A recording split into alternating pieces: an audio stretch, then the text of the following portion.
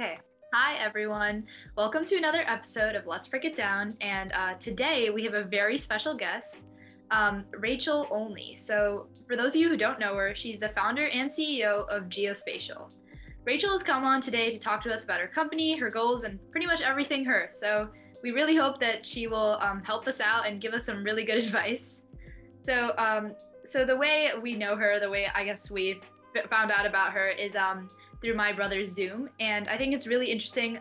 Everything about geospatial, it's not something that I really know much about. And I don't think Sanvi or pretty much any of our listeners are going to be super well versed on it. So I'd really like if you could, if Rachel, if you could tell us a little bit about what is geospatial. Yeah, so I run a software company called Geosite, and we're a geospatial software. My company was started about 3 years ago, and we can get into that whole backstory. But geospatial data is any sort of data that has location as part of the metadata or the data that identifies that information. So you can imagine satellite imagery, you can imagine drone imagery.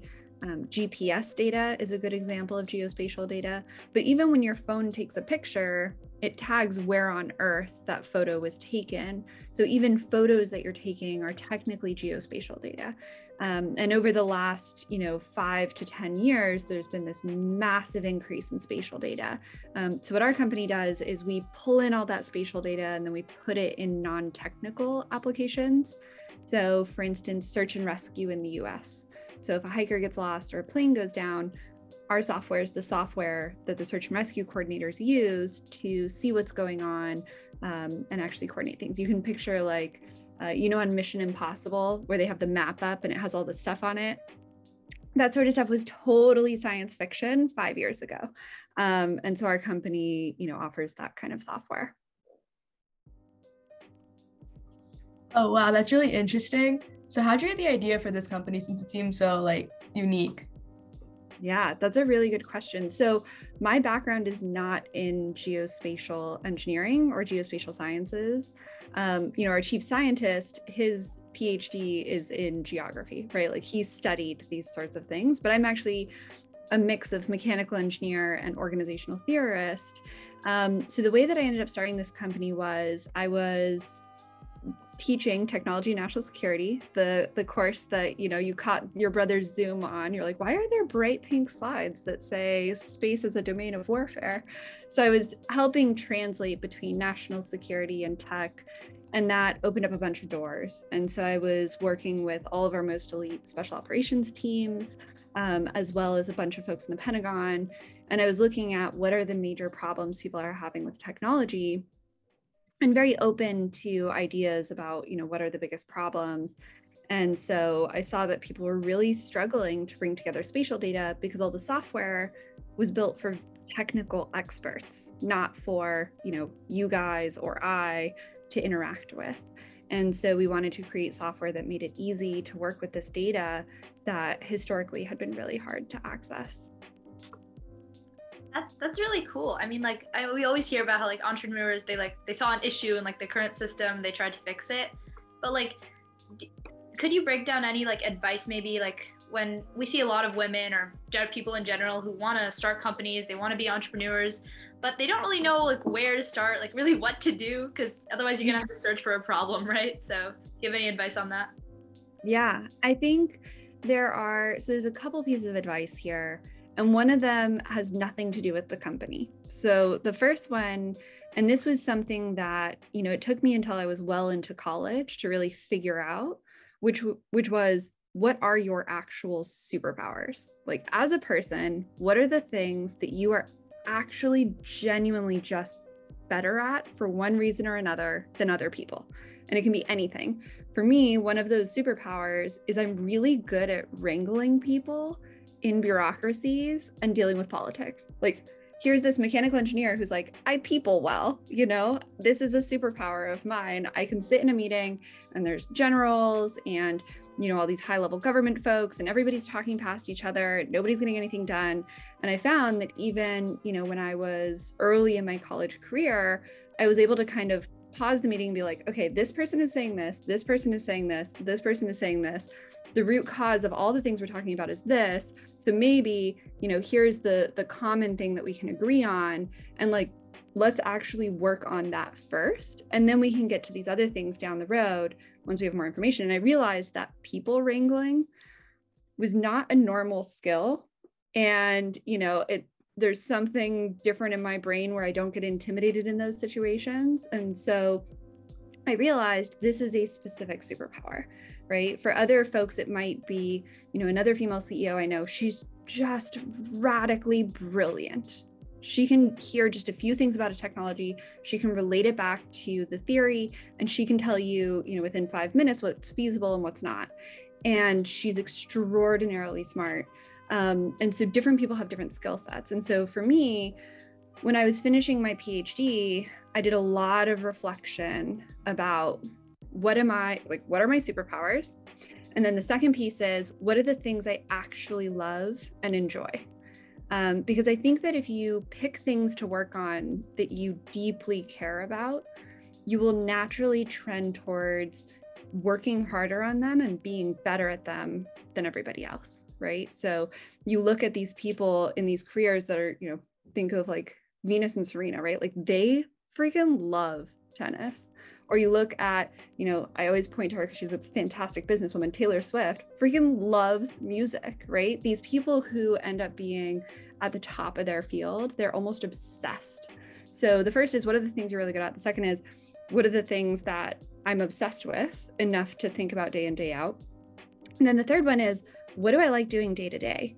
Is it interacting with more people? Is it being able to sit down and focus and not have people bother me? What is that balance? And then once you have those three, then you can start to say, okay, here's the things I'm really good at. Here's what I want to do. Here's what I want day to day to look like. And then I kind of picked companies that I knew sat in that, that space. I wanted to wrangle really large bureaucracies, right? Our biggest customers are, massive, massive, massive companies. One of our customers is one of the world's largest insurance companies, or the Department of Defense, right? And so I picked a company that would match my specialty. And then you go look for problems there. And so I think that's one way of looking at it, is really doing that soul searching homework first. And then using that to help drive you forward. That's really inspiring, hearing about how you were able to find your own superpowers and hearing like how you were able to start your business. So what would you say is like the most challenging part of starting your own business? Oh my gosh. Actually telling people you're gonna do it. So I remember in the very, very, very first days, there was a lot of trepidation about, am I really doing this? Am I doing this? And then one day I was having coffee with someone and I just said it. I'm starting a company that's doing this thing.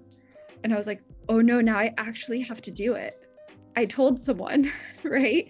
And then you start telling more and more and more people. And I think it's a double-edged sword, right? You think about peer pressure as a double-edged sword. You can have peer pressure to actually get out and exercise every day. You can have peer pressure to like not to study for tests, right? Like you can have good and bad peer pressure. And so for me, I surrounded myself with people who I knew would provide good peer pressure. So people who really wanted to encourage me and push me. Those were the first ones that I told, hey, I think I'm going to do this thing. And then it became, hey, I'm going to do this thing. And then they could ask me, oh, how's that thing going? And I'd be like, I've made progress. And you kind of create your own crew of people to help push you forward. That's the very earliest stages. And then when you realize, once you've done that, is actually telling people about this dream you have, then they can actually help you. That takes a while to really grasp. So I think in the early days, the hardest part is like starting that snowball, right? So, and once you get it going, then people are like, oh, you're doing this thing. That's really interesting. I want to help you. And then you start to pick up that momentum. In the later stages of running a company, the challenges change. I like to say my job changes every 6 months at least. Yeah, I mean, like, I definitely understand what you're saying. I think, like, even with this podcast, honestly, it's definitely intimidating to do something that you don't see everyone doing, because you don't have any like reference, you don't have people who are doing the exact same thing who you can just copy. So once you say it and once you tell other people, you're kind of like forced to do it. And at that point, I mean, it's peer pressure, but it's good peer pressure, like because you have to do it now. So yeah, I think that first leap, that's really hard. Taking, as they say, the jump of faith or whatever. Yeah. I think after you do that, I feel like it gets a little bit easier. It depends on the definition of easier. You're now doing it. The challenges change. But if it was easy, we'd be bored, right? Exactly. Yeah. If it was easy, I wouldn't do it. So with that, and obviously relating back to your fuchsia slides, I wanted to ask you, do you face any like struggles, or I guess, how do you feel like as a woman in STEM, do you have to do anything out of your way, or do you kind of feel some kind of, anything about that? Because I think that's an interesting topic. Yeah. So I think there have been many parts of my career that have been fundamentally different because I'm a woman, or rather in my field, honestly, just not a white man, because that's most of the people in my fields. I was really lucky to go to Stanford for all of my degrees. And they really make a conscious effort to try to have an inclusive environment, to try to have diverse student sets. But even then, in the engineering department, of course, there are far fewer women than there are men. What's interesting is you kind of stop noticing after a while, which is really sad. It's good because it means you're not constantly self-conscious about it, but at least in school, I started to lose sight of the fact that, oh, there's only 3 women in the room and there's 20 men. That just felt normal. And when I would show up to a meeting and there would be another woman in the meeting, I'd be so excited I'd be like, there's another woman here. We're going to be best friends immediately. And that has always been my stance, and still is. I'm completely ride or die with all female entrepreneurs I come across, all female engineers I come across. I'm like, I will do anything you need. What do you need help with? And I think that camaraderie is also helpful. I think, I like to, it's a very uncomfortable position for me, but I like to not subdue how girly or feminine I am. I love wearing floral dresses. I'll curl my hair, and like I am just very, very, very girly. That's just my personality. And for instance, I go back and I listen to these podcasts and I hear my voice and I cringe because I'll sit there thinking, oh my gosh, who is this Valley girl? She's, it doesn't sound as assertive as I can be, all of these things, but it's totally who I am. And I remember there was this day I was walking down the street. We had just opened our first office for my company, and it was a beautiful summer day here in Palo Alto. So it was like 80 degrees out and nice. And I'm wearing this like red floral dress, like sundress, very, very, very girly. I'm like walking down the street. I'm like, yeah, I'm doing it. I have my startup. I have my first 5 employees. We have funding. We have an office. Like, this is so exciting. And I saw myself, the reflection of myself in a window. And I had this sudden it felt like I like hit a wall. Like, I don't look like a CEO. Can I walk in my office in this sundress? I'm not meeting this bar, right? Or this expectation of me to look like a CEO. Because somehow in my head, there's what a CEO looks like, right? That we all have ingrained in us. And it's not, a blonde chick, sipping a Starbucks in a floral dress, right? Like, and it's a tech company, right? And it's this very interesting dichotomy where you're having these kind of identity crises that are imposed not by your own thoughts of yourself, but by a self-consciousness of how other people will perceive you. But I decided in that moment, I was like, okay, instead of changing how I dress, I'm just gonna help lead the charge on the fact that being a tech CEO can mean you wear floral dresses and cute, heels. That's fine. And that has paid dividends later on. Our team is much bigger now. And we have this data scientist, and she came to me and she said, I worked at JPL for, a really long time, and I've worked in all these engineering roles, and I've never felt like I could just be myself. She was like, but at this company, here's this leader who everybody respects, who is super girly. She was like, and I feel like I could actually wear dresses to work. And I was like, yay, we're winning. So, I mean, I've been very fortunate that I think we've gotten by unscathed. Of course, 97% of funding, venture funding, goes to men, to male-led companies. Only 3% goes to female-led companies. So there's obviously a huge gender disparity there. But yeah, it's been an interesting ride. Yeah, I mean, I heard what you were saying about like the whole dress, like sipping a Starbucks. I feel like we all have this mental image that like a CEO is supposed to be like a man who like comes out of a limo with like sunglasses on, wearing a suit, or at least like a blazer or something. And I'm like, or even the female CEOs we see depicted in media, they're wearing like very chic, very like, I don't know, cold, very, I don't know what, not like a hibiscus print dress, it's not what they're wearing. It's like they're not allowed to like be normal people, or just, women who like to wear different things. They have to be wearing like the either ugliest thing, or they have to be wearing something that makes them look like heartless, which it just isn't the case, right?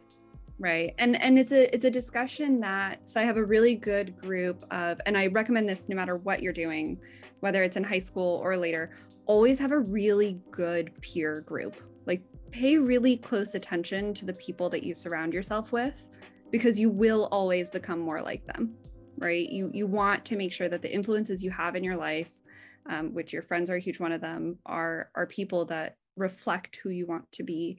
And I have a really great peer group of female CEOs and female founders, and we all hang out a lot. Once a month, we do a clothing swap and tea party, because why not?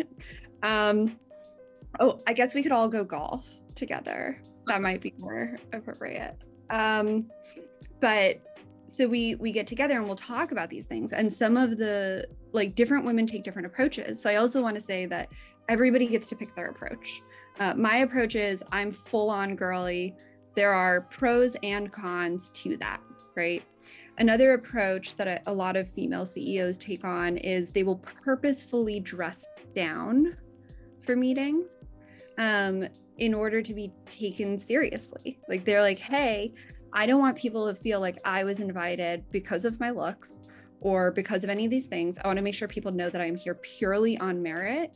And so they will change how they look in order to get a different reaction from people. And it's hard. I mean, it's a really hard choice. Like, I don't think that the world or the stereotypes in our heads have caught up yet.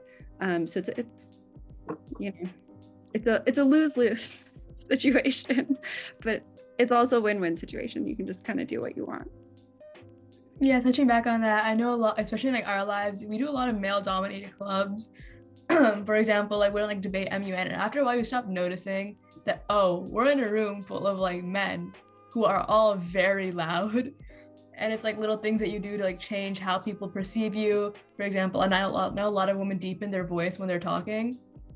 I do this too a lot. We're talking to like a room of men, so you seem more professional and like out there. It's really inspiring to see you be able to have like a really feminine look and a feminine like overall appearance and still get taken seriously. So how'd you say you were able to like make that jump into, I'm going to be completely feminine and I'm not going to let these men judge me? Like, what gave you the confidence to be able to do that?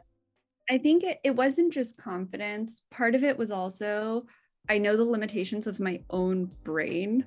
Like, I was like, if I have to put the cognitive load that it takes for me to change my underlying personality for someone else, that is taking brain power away from me just actually being present in the moment, like able to process information. And people will say, oh my gosh, that was really brilliant how you piece those things together. And if I had been sitting there thinking about, okay, am I making sure to talk loud enough?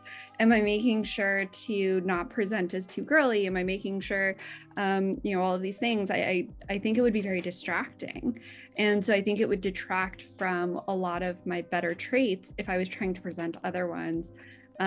So for me, it's just, I just lean hard into it. And, having a technical degree helps, right? So many times I'll introduce myself to people and I'll be like, hi, I'm Rachel, PhD in mechanical engineering. And they'll say, oh, I wouldn't have thought that you were a mechanical engineer. And I'm like, what you don't realize is that was incredibly sexist to say. I mean, I won't say that, but I'll just be like, cool. Well, mechanical engineers all look different. Like, what kind of comment is that? Like, I get people will mean those sorts of things as compliments, and it's not. It's really not.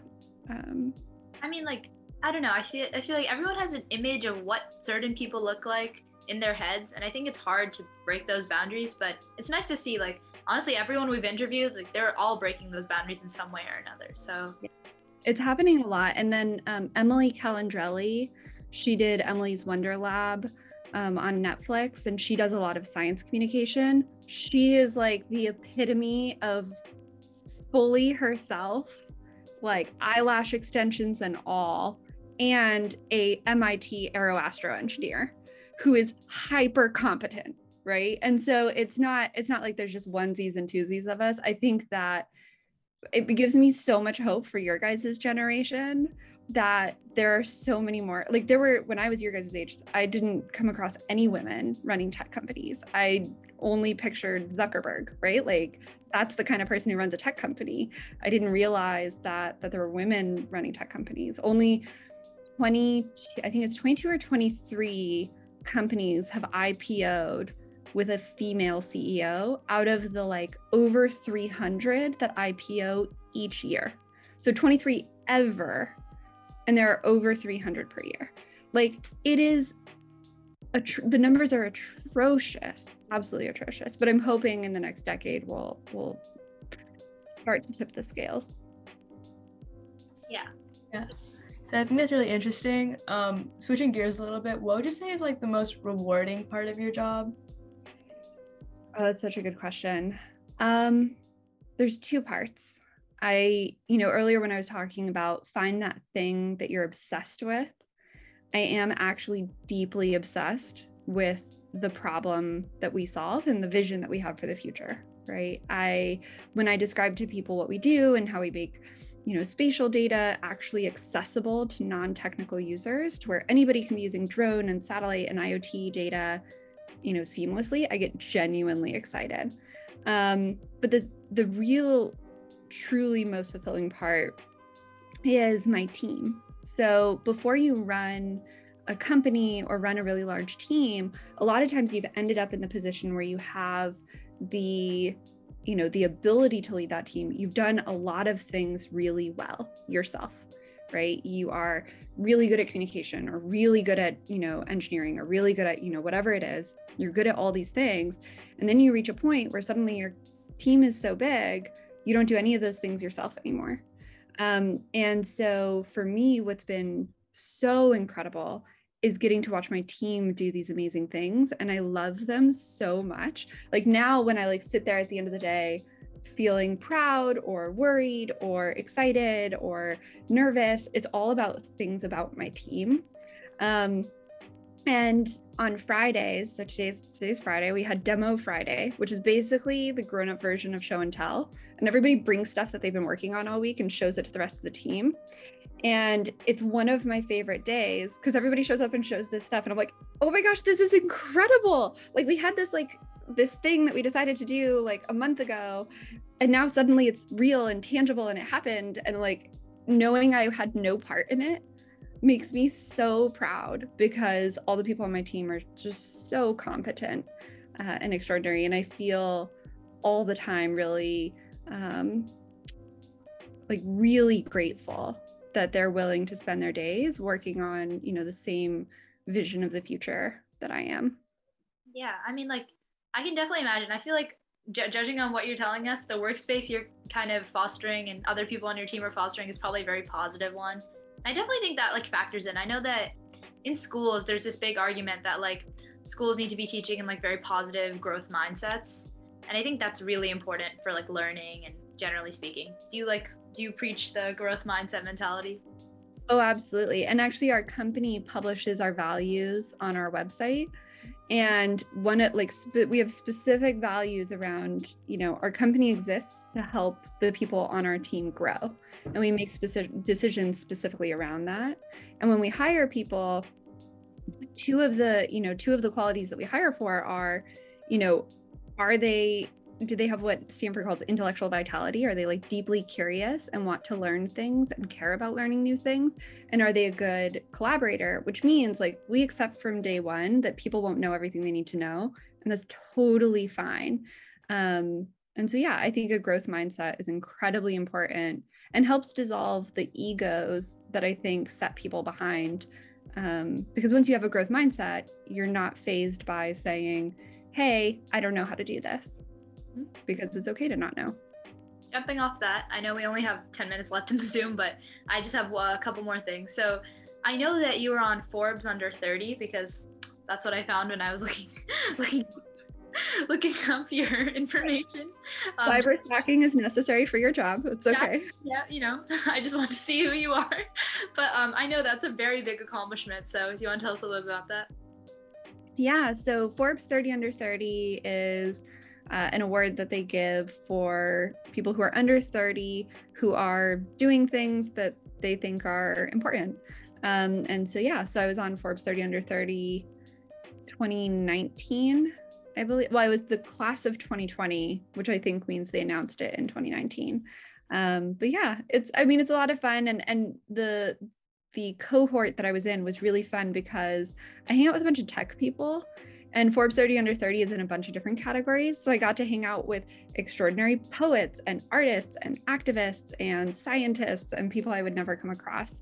So it was really, really fun to get to meet young, extraordinary people in other industries. Yeah, as a final wrapping up question, what would you say is your like most important advice that you would give to not like women and entrepreneurs and like people in general? Yeah. One is a piece of advice my mom always gave me, which is it's not what you know, it's who you know. And what she meant by that was always you can't be an expert in everything. And so you should always, get to know other people and feel open with asking them questions. Like I've never run a podcast before, so I might be like, hey guys, what was that like? Can you tell me about it? And not feeling shy about asking people to impart exactly what you guys are doing, asking people to impart their wisdom on you, right? So I remind myself that all the time is like, oh, I could go reinvent this wheel, or I could just go talk to that person who's done it and gather those ideas. So that's the first one, is to do that. We talked a little bit about the superpowers earlier. I would say that having that level of self-reflection is very important, but it's very hard. The way I think about it is 2 time horizons. So if you've ever been backpacking or on a really long hiking trip, you'll be able to see the top of the mountain that you're headed to and maybe the next 100 yards. And that's the best way to think about life. I think a lot of the time, have things that you really care about and know what you like to do day to day. And then, try to find ways to match those up. But the really tactical one, and this is especially for young people and especially for women, is knowing how to introduce yourself. So a lot of times we're like, oh, hi, who are you? And being able to introduce yourself really well in about a minute or 2 minutes is not something that you can just do on the fly. I actually recommend, writing bullet points and practicing introducing yourself. So you can walk up to someone and be like, hi, I'm Rachel. I'm the founder and CEO of Geosite. I have a PhD in mechanical engineering, but I actually did a lot of research on organizational theory. And I typically sit at the intersection of national security and technology, right? And that gives people like a firm grasp of like, oh, that's what Rachel does in like 20 seconds. And then people can ask follow-up questions in there. So I highly, highly, highly recommend learning to introduce yourself. Yeah, definitely. I think that's an important skill. I feel like, honestly, we always hear about the first impression, right? But like no one really tells you how to make a good one. They're just like, just do it. You'll be fine. Just do it. You don't really know how to do that. So I wrote a little Twitter rant on this once where I was like, this is how you do this, because I did it wrong and I got called out by someone because they said I came off as flippant. And I was like, never in my life have I thought of myself as flippant. So Don't make that mistake. And that we won't. We have advice. Yeah, so overall, like I really appreciate you coming on the podcast. Tom, do you have any final notes? Yeah, it was really interesting and inspiring to hear your story and how you like navigated through this tech field. It's something that we often think about, like geospatial things, like the whole industry, but it's really interesting to hear about it from a person who's actually started a company about it. Yeah. Thanks. Well, thanks for having me, guys. All right. Thank you for listening to this week's episode of Let's Break It Down. Tune in every Sunday to listen to more episodes. Check us out on Spotify, Anchor, and many more platforms. Check out our Instagram at Let's Break It Down Podcast for more information. Thank you.